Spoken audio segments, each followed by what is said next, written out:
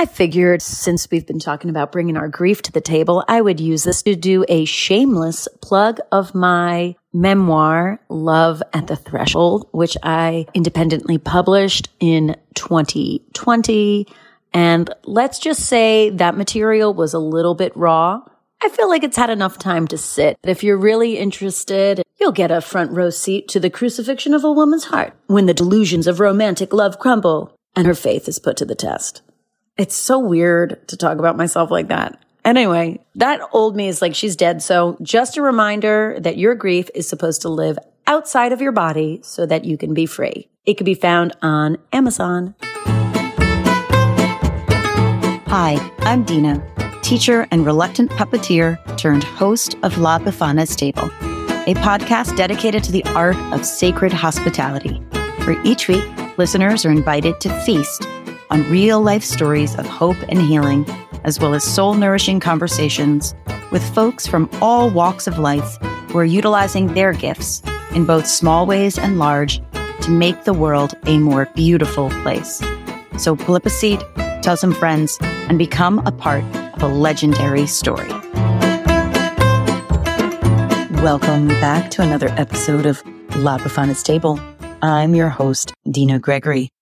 And today, I just felt like having a one-on-one conversation with you guys about the most incredible topic, grief. I know, everyone, let's get ready. The reason why was I was in a training last week on community grief. It was really just fascinating to me. We're given a list of all of the types of grief. Now, I was aware of some, but just like having them present on this list just took me back, and I shared it on social media, and a couple of people were like, wow, hit. So let me just share it with all of you. As you guys know, grief in and of itself is normal. Anytime you suffer a loss, it's like the most normal thing in the world to have feelings of grief. And there's a huge range of emotions that you can experience during your grieving process. Now let's hit this list of grief. Are you ready? Anticipatory grief. Complicated grief, chronic grief, delayed grief, distorted grief, cumulative grief, exaggerated grief, secondary loss grief, masked grief, traumatic grief, inhibited grief, disenfranchised grief, collective grief. I mean, you got to be experiencing at least one of those. I think right now everyone is in almost an anticipatory grief of just the state of the world. What it means to be like living between one culture that feels like it's dying and something yearning to be born, while people grasp onto the old because that's all they know instead of looking towards the new. I mean, we all had the pandemic, and I don't know. We really didn't. We don't do collective grief here, at least in America. And what was nice about this training that I went to was we just, it was a couple-hour training, and then we went through the varieties of ways that different cultures grieve. And I just kept going like, we really need each other. We really need to be able to share these practices that help us become better humans, better at humaning, better at being human beings. Because like what? Of course, grief is like not really so great in capitalism. It's like, all right, get over it, guys. We have some things to be productive about, which is really sad. But grief is not a bad thing. It's about life.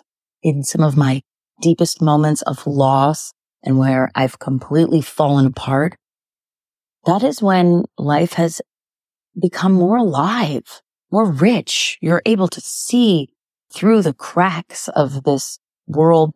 I would love to be more poetic about it, and I was, but right now I just want us to just maybe take a moment, just be a little bit kinder to ourselves, thinking about all the unprocessed grief we're kind of collectively sitting in, and thinking about what an opportunity that presents us collectively.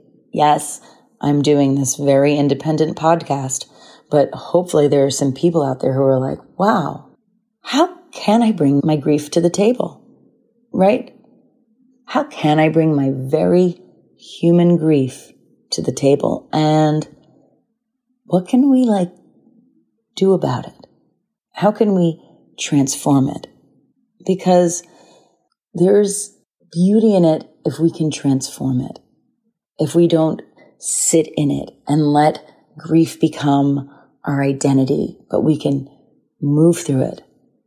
Collective grief requires a collective body of people.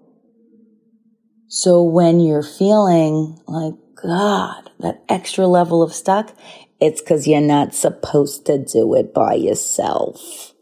You get it? Individualistic individualism is like killing us. So get together with your people. Cry, laugh, bring your grief to the table. It doesn't have to be La Befana's table, but bring the grief to the table so you can do something with it. So it could be molded and transformed, and not because of you. Ask the grief what it wants. Honor it. Honor your grief. Whether it's your personal grief, whether it is grief for a crazy wild world that we're living in, where mass shootings and blah, blah, blah, and all of the news, the grief for the illusion of our separation as human beings, and the BS that we buy into all the time that leads us living out these ridiculous dramas on the world stage of senseless wars and violence. Bring it to the table. Bring your grief of the loss of your cat that maybe you're not fully grieving. I don't have a cat, but I feel like maybe someone out there has a cat and this is for them. The loss of your cat, and that it hurts because this being was in relationship to you. And our relationships with our non-human kinfolks are relationships. And so those super sensitive souls who are experiencing the environmental grief, who maybe have words for it or don't, and I think about a lot of sensitive little kids who, are adorable, and you see them on Instagram encouraging the plants to grow. They might be experiencing a grief of going wow, this planet. Bring it to the table. Maybe it's La Befana's table. Maybe it's a table in your own community. But don't deal with grief alone anymore. This is ridiculous. Collective grief needs a collective body to transform it. Okay, guys, those are my morning thoughts. Maybe I'll go write a fancy paper about that sometime, but probably not, because I'd rather be dancing. All right, have a great week. Thanks so much for pulling up a seat to La Befana's table. To get episodes sent direct to your inbox, as well as other perks such as access to our monthly community and connection hours, be sure to subscribe to my Substack, dinagregory.substack.com. Ciao.